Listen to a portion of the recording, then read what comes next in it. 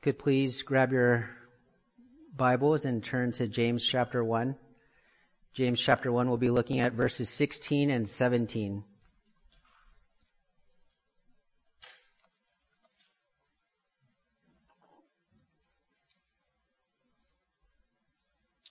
Let's go to the Lord in prayer.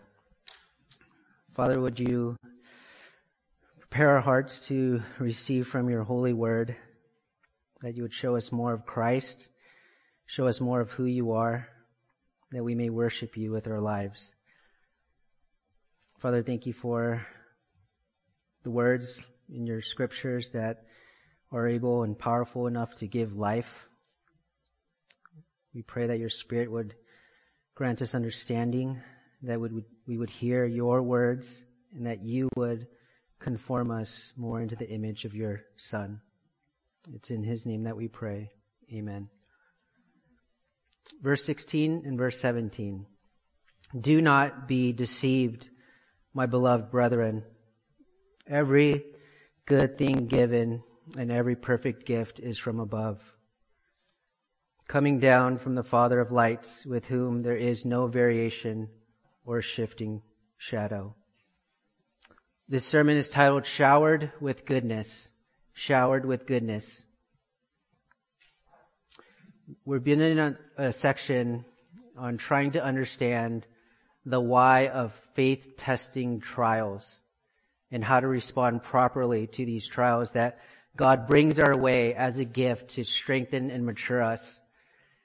But have you ever thought, God is setting me up to fail? God is trapping me. God is putting me in this situation that is provoking me to sin. Is that really the reality?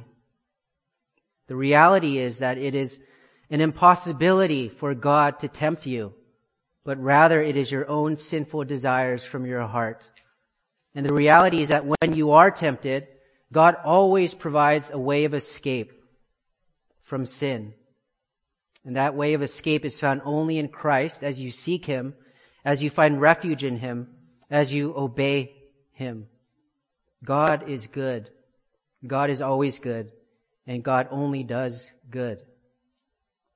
We should accept trials as coming from a good God because he is using them to test our faith for a good purpose, to produce good in us and good for us, which must be turned back into praise and boasting in the Lord as worship, which is good because it proves what the will of God is, that which is good and acceptable and perfect, Romans 12:2.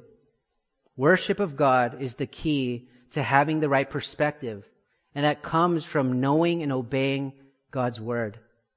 When we worship him, we turn our eyes to him and off of our circumstances.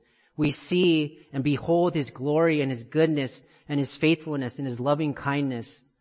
We focus on the truth of who God is so that we are not deceived about what is happening in our lives and who is giving us these wonderful, blessed gifts.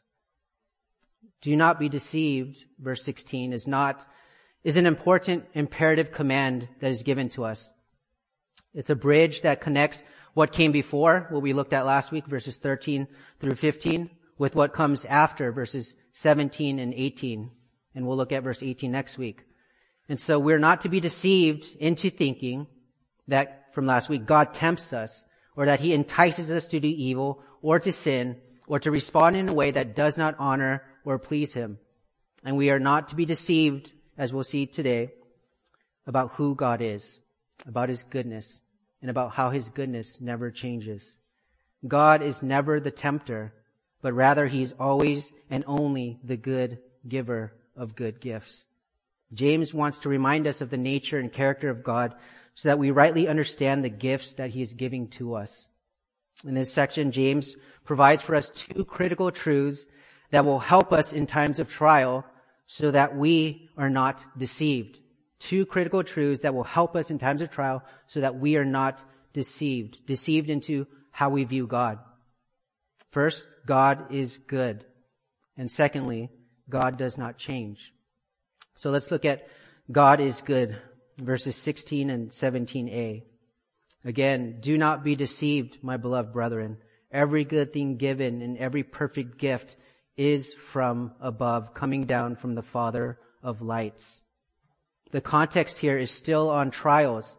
If you look at your Bibles at verse 2, James says, "Consider it all joy, my brethren, when you encounter various trials." And that phrase, my brethren, is repeated here in verse 16. Do not be deceived, my beloved brethren. So verse 2, you are commanded to count it all joy when you encounter various trials. And verse 16, do not be deceived in doubting the goodness of God in those trials. In other words, the trials that you encounter are from the hand of a loving Father who is sending them your way to spiritually strengthen and mature you, as verses 3 and 4 says.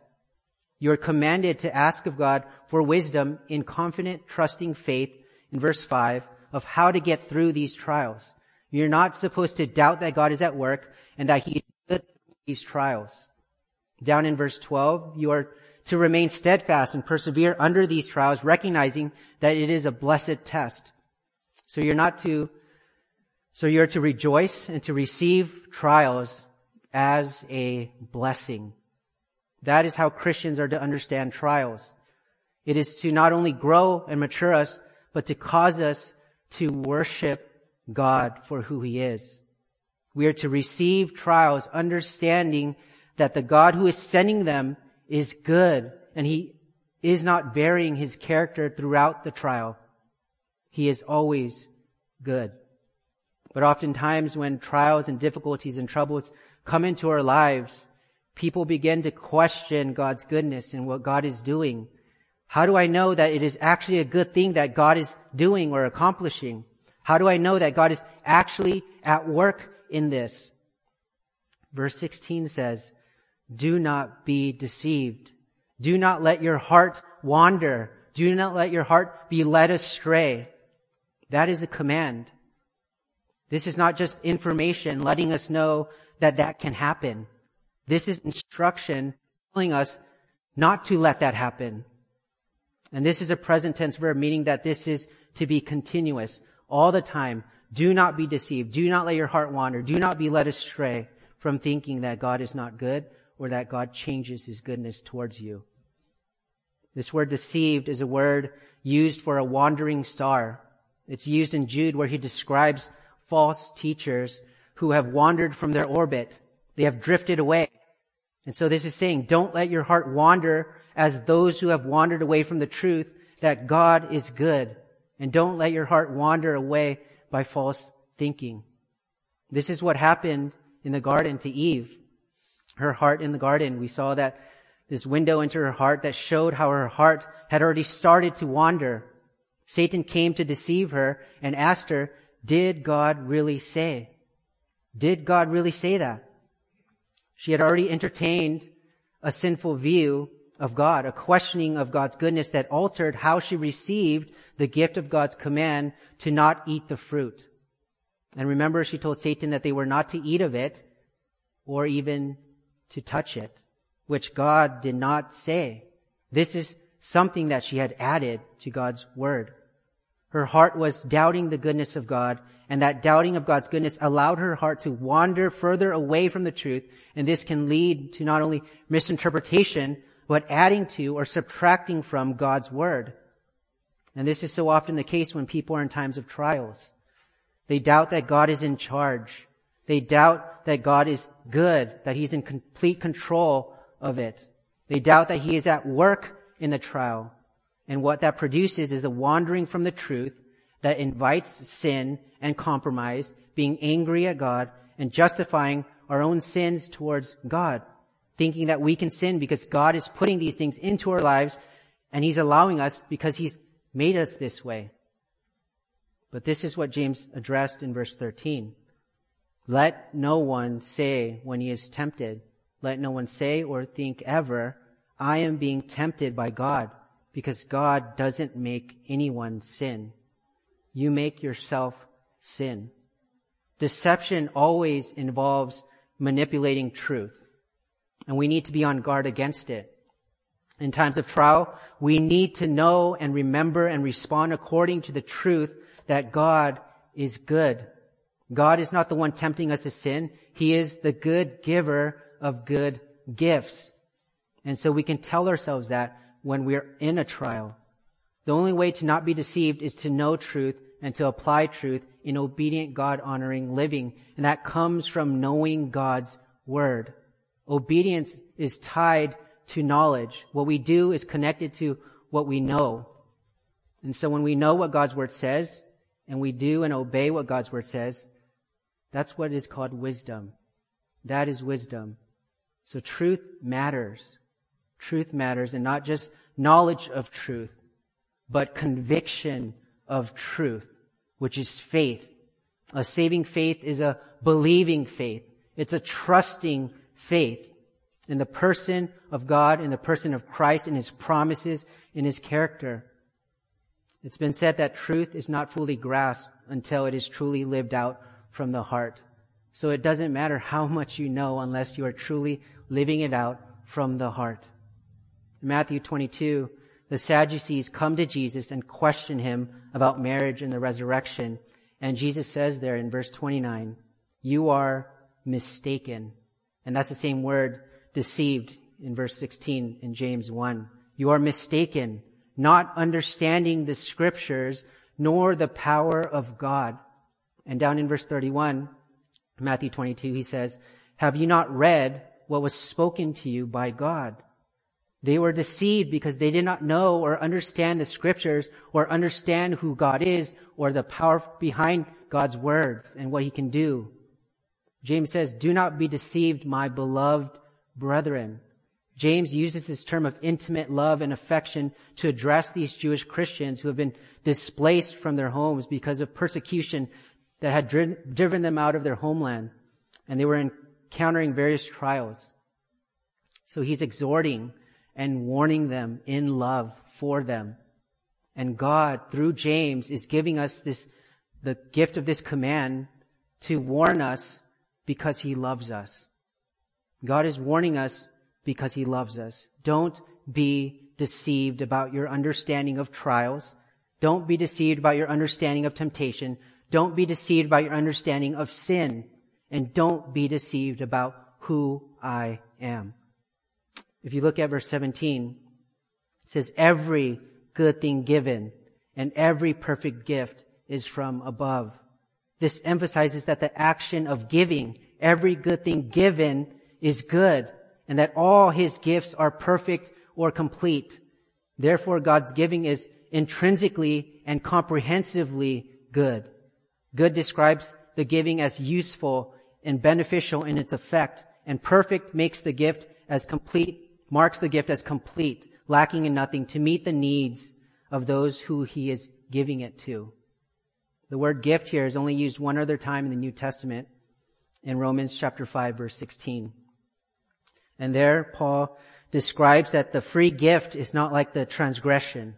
The free gift is the person of Jesus Christ, His death, burial, resurrection, and the new life that comes through faith in Him. That is the free gift that Paul was talking about in Romans 5:16.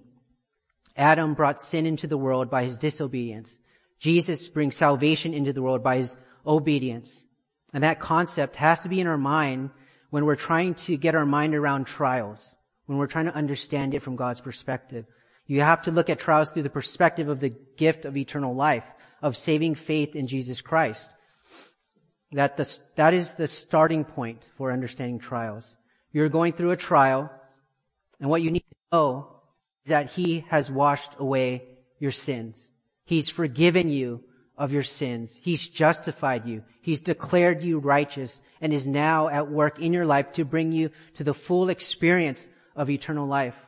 You have eternal life now through faith in Christ, and He is continually maturing you and sanctifying you through these trials to bring you to the end where you will fully enjoy eternal life. That is why James uses the words good and perfect. He says every good thing given and every perfect gift is from above. And perfect is a word that James has already used back in verse 4. It's the word for mature or complete, where he teaches us that trials are given to make you spiritually mature, to make you perfect, to cause you to grow up spiritually. God is gifting you trials for a good purpose, for you to become spiritually mature. The word good is a description of who God is, telling us that his nature is good. Remember that God is good in and of himself. God is not good because he does good things. Things are good because they come from a good God. And when it says every good thing given, that is what is being emphasized. God's goodness. Every good gift is from above. That is why James can be so universal. If something is good, it is from God. If something is good, it is from God. It has its source in God. Something is good if it mirrors or reflects God's character, and that is the only standard of goodness. For you to rightly understand goodness, you have to understand that God is the measure of goodness. So to measure goodness, it has to be measured against God, not against one another, not against the person next to you. You have to ask, am I to compare myself to the person next to me, to so-and-so and how good they are, or so-and-so and how bad they are? That is not the standard of goodness. For you to rightly understand goodness, you have to measure yourself against God's perfect holiness. Romans 3:12, which we just read, says, there is none who does good. There is not even one. If you believe that you're going to go to heaven because you're a good person, you have to ask, according to who? According to who? Because it's not according to God. That's not how you enter the kingdom of God. That's not how you enter the kingdom of heaven. God is the source of goodness and the measure of goodness. He is the judge of goodness, and he defines what is good. Goodness does not define God. God defines goodness. And only God is good.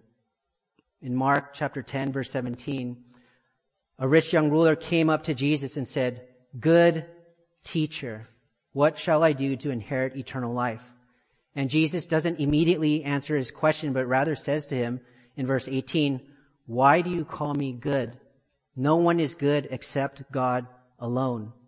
Jesus was challenging the rich young ruler to think through the implications of calling him good, because to call him good was to acknowledge his deity, that he is God. So by asking him this question, Jesus wasn't denying his deity, but was rather affirming it and declaring that only God is good. So in what ways is God's goodness manifested? How do we experience God's goodness? He reveals it to us. That's James' language here in verse 17. Every good thing given and every perfect gift is from above. James calls them gifts, and they are all from a good God. Everything in the world can come into two categories. Things that are outside of you, which are going to be used by the Lord to build you up and to mature you, and that are to be good for you, specifically the trials, or things that are from inside of you, which are the doubting and the inclination to sin, and that's going to be bad for you. And James wants us to remember that. He wants to remind us of that truth. The things that are outside of you that you are going through, they are designed by God for good purposes, because God only sends good things. He only sends good gifts your way. And trials test our faith. But that testing is going to make us spiritually mature and complete and bring about steadfastness, endurance, and perseverance. James is saying that every single action of God flows from his goodness.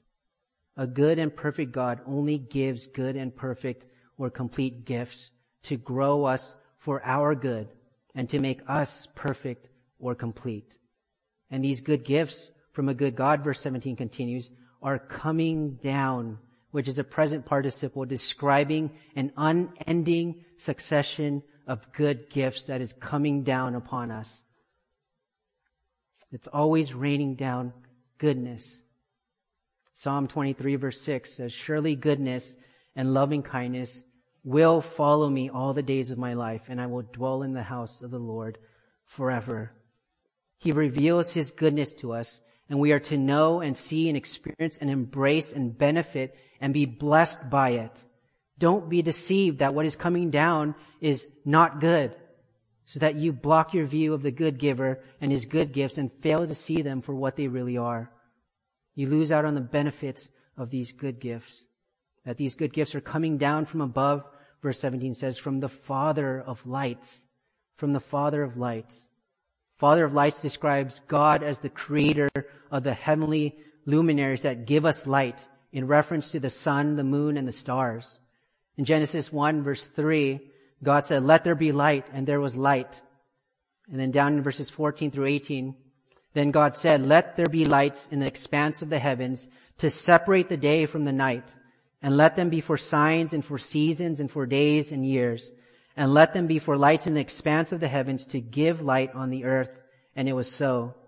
God made the two great lights, the greater light to govern the day and the lesser light to govern the night. He made the stars also. God placed them in the expanse of the heavens to give light on the earth and to govern the day and the night and to separate the light from the darkness. And God saw that it was good. This describes days and seasons and years and life from the macro level down to the micro level. James' point is that all gifts, such as light, whether natural or supernatural, come down to us from a good and giving Father. He is the Father of lights. And this phrase is meant to convey God's goodness. Father is the idea of source. God is the source of these good gifts. He is God, the creator from which life and light flow from. He is the source of goodness, and there is no goodness outside of him. And this is how we know him. God is the source of goodness, and he's also the revealer of it. Light lets you see things. It reveals things. It exposes things. Namely, that God reveals himself to us in his word. He wants you to see him. He wants you to know him and experience his goodness. The goodness of God is meant to be revelatory. Psalm 119 verse 130 says, the unfolding of your words gives light. It gives understanding to the simple. Psalm 119 verse 105 says, your word is a lamp to my feet and a light to my path. Light also speaks to God's purity. 1 John 1:5 says, this is the message we have heard from him and announced to you, that God is light, and in him there is no darkness at all. So in Scripture, light has references to God and creation and revelation, but it also has references to Jesus Christ, to Christian believers, to godly living and our testimony in the world, to our assurance and eternal security, to thanksgiving, and also to worship. John chapter 9 verse 5, Jesus says, I am the light of the world. John chapter 1 verses 1 through 4, in the beginning was the Word, and the Word was with God, and the Word was God.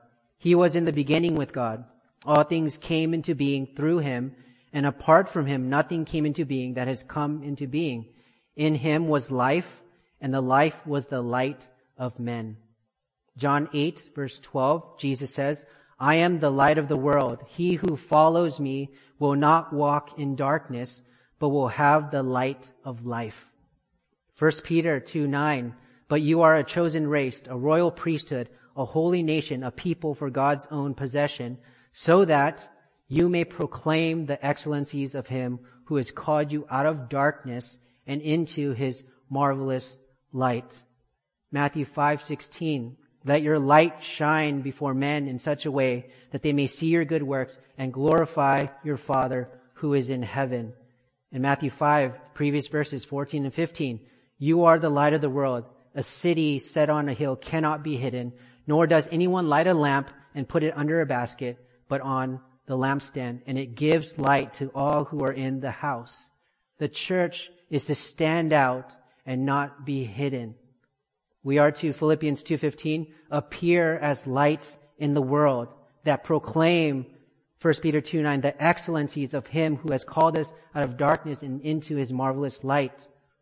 1 John 1:7, if we walk in the light as he himself is in the light, we have fellowship with one another, and the blood of Jesus, his son, cleanses us from all sin. Colossians 1:12, we are to give thanks to the Father who has qualified us to share in the inheritance of the saints in light. Psalm 136 verse 1, give thanks to the Lord, for he is good, for his loving kindness is everlasting. And down in verse 7, to him who made the great lights, for his loving kindness is everlasting, the sun to rule by day, the moon and the stars to rule by night. God is good, and so all that he does is good, and not just for our salvation. But our salvation is where we particularly see and behold his goodness towards us. 2 Corinthians 4:6, for God who said, light shall shine out of darkness, is the one who has shown in our hearts to give the light of the knowledge of the glory of God in the face of Christ.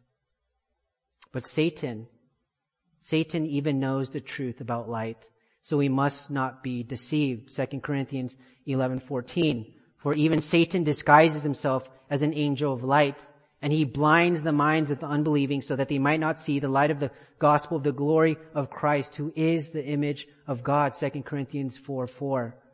We must know what is true and test everything else against the truth of God's word and live according to it. R.C. Sproul has said, when God says something, the argument is over. If God says, I do not tempt you to sin, if he says, I, the Lord, am good, I, the Lord, do not change, it's absolute truth. Ephesians 5:8-10 says, you were formerly darkness, but now you are light in the Lord. Walk as children of light. For the fruit of the light consists in all goodness and righteousness and truth, approving what is pleasing to the Lord. And we can do this because we have the Holy Spirit, and the fruit of the Spirit, Galatians 5:22, is love, joy, peace, patience, kindness, goodness, faithfulness, gentleness, self-control. And because we are his workmanship, created in Christ Jesus for good works, which God prepared beforehand so that we would walk in them. Ephesians 2 verse 10. But if you are not in the light, then you are in the darkness. You are spiritually dead in your trespasses and sins, and the wages of sin is death and the condemnation and wrath of God. You have sinned against a holy God and justly deserve to be punished for your sins. But the good news is that Jesus Christ came into the world to save sinners. You have broken God's law and you have sinned and you fall short of God's glory. But Jesus lived the life that you could not live in perfect obedience and righteousness to God to satisfy God's holiness. And he died in your place as a substitutionary atonement for your sins to satisfy God's perfect justice. And he rose again on the third day in victory over sin and death. Your sins are credited to him, and his perfect righteousness is credited to you. And if you repent and believe in Jesus Christ and what he has accomplished for the forgiveness of your sins and your justification before God, you will be saved. Turn away from your sinful ways. Turn in faith to the only Lord and Savior who can rescue you from your sins and give you eternal life. Then and only then, by the power of the Holy Spirit making you a new creation, will you be able to know how good God is and be able to respond to trials differently. The first critical truth that will help us in times of trial so that we are not deceived is God is good.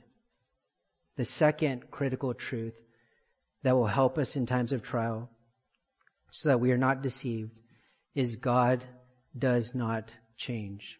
Second half, verse 17. Every good thing given and every perfect gift is from above, coming down from the Father of lights, with whom there is no variation or shifting shadow. Isn't it often the case that when everything is going well, that we can say God is good? But when things take a turn, then suddenly you start to question the goodness of God. James says, do not be deceived, because God does not change in his goodness. God does not change in His goodness. His acts and light never deviate. He's always acting, always illuminating, always revealing Himself in the most pure and good way all the time. It's been said that there is no dimmer switch on God. He doesn't tone it down. He's always at work, and that cannot change. His purposes are always going forward. This is the doctrine of immutability, and that means that God doesn't change His being, His purposes, or His promises because He is faithful. God doesn't change His being, His purposes, or His promises because He is faithful. In other words, what God purposed to do in creation at the moment He spoke the universe into existence, He never varies from that. He's doing it all the time. He never stops working. He never stops revealing His goodness. He never stops working, and He's always doing it perfectly. Philippians 1:6, He who began a good work in you will perfect it. Numbers 23 verse 19, God is not a man that He should lie, nor a son of man that He should repent. Has He said, and will He not do it? Or has He spoken, and will He not make it good? Hebrews 6:17, God says God desires to show to the heirs of the promise the unchangeableness of His purpose. God wants to demonstrate to you that His character is unchangeable, and also that there's a purpose behind everything that He does. God doesn't change. Malachi 3:6, for I, the Lord, do not change. Hebrews 13:8, He is the same yesterday and today and forever. In Psalm 102, verse 24, speaking of God, says, of old you founded the earth, and the heavens are the work of your hands. Even they will perish, but you endure, and all of them will wear out like a garment. Like clothing you will change them, and they will be changed. But you are the same, and your years will not come to an end. Unlike the lights of the heavenly bodies, God's light, which is expressive of His very being, revelation, and glory, is without change. There's no variation in the intensity of light given. There is variation in the intensity of light given by the sun, moon, and stars, the primary sources of natural light for our world. But there is no variation in who God is or in His word. Nature is subject to variation and change, but God is not. And so when you're going through trials, God's goodness is not changing even one little bit. It's not God that needs to change or our circumstances that need to change, but it's us. And that is His intention, because God causes all things to work together for good to those who love Him and are called according to His purpose. And what is that good? To become conformed to the image of His Son, Jesus Christ. And trials do that very thing. Trials accomplish that very thing, so that you would be spiritually mature and complete, lacking in nothing.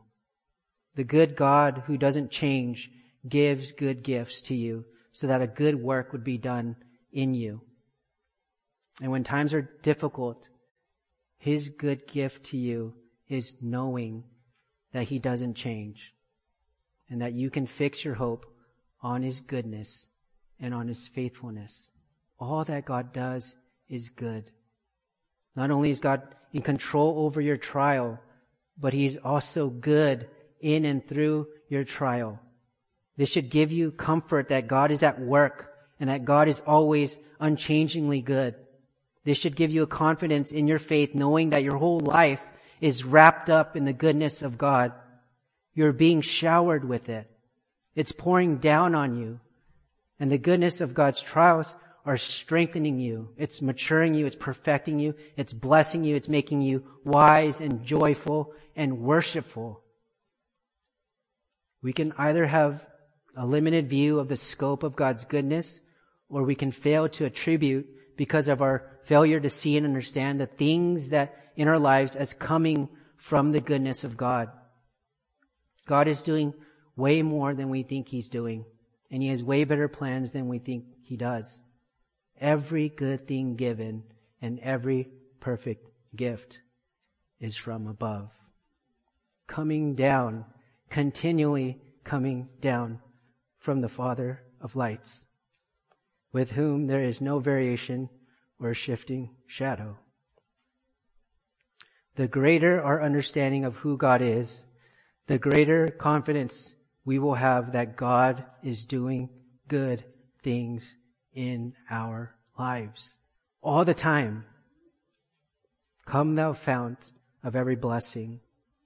O to grace, how great a debtor daily I'm constrained to be. Let thy goodness like a fetter bind my wandering heart to thee. Great is thy faithfulness, O God, my Father. There is no shadow of turning with thee. Thou changest not, thy compassions they fail not. As thou hast been, thou forever wilt be.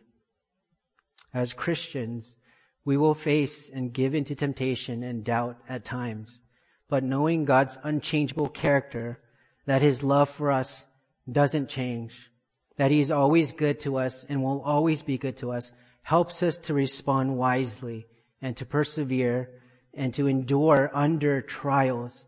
And we will persevere because of God's preserving grace. That does not change. Our sins have been paid for fully and completely. Christ has rescued us from the domain of darkness, transferred us to the kingdom of His beloved Son, in whom we have redemption, the forgiveness of sins, Colossians 1:13. We have eternal life, have passed out of death into life, John 5:24. There is no condemnation for those who are in Christ Jesus, Romans 8:1. Do not live in guilt. Do not live in despair. Do not live based upon your circumstances. You have been freed to worship. So worship and obey Him and live for Him. His grace and love and wisdom ought to compel your obedience, and His unchanging goodness ought to propel you to humble worship. The variation and shifting shadow of nature and the variation and shifting shadow of our hearts does nothing to God. It does not change how good He is, and it does not change anything about Him. John MacArthur has said, when we, as God's children, are so abundantly and continually showered with the most gracious, valuable, satisfying blessings our Heavenly Father can bestow, why should anything evil have the slightest attraction to us? Do you see how focusing on who God is can and does shape how we view trials and how it changes our perspective? Do you see how worship of God helps us to turn from sinful desires and temptation?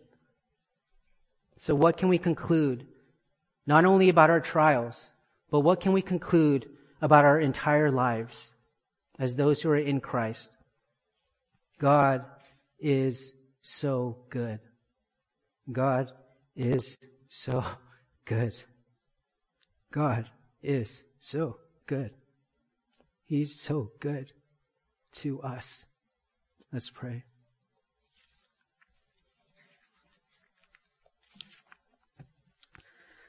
Father, we thank You for Your word, just overwhelmed by Your goodness for us. Father, I pray that we would all come to experience the fullness of that goodness, that we would view all of life as being showered by Your goodness, that it comes from You, that we would recognize it, that we would embrace it, that we would accept it, that we would rejoice and delight in it. Father, we have so much hope in Christ. We thank You for our salvation.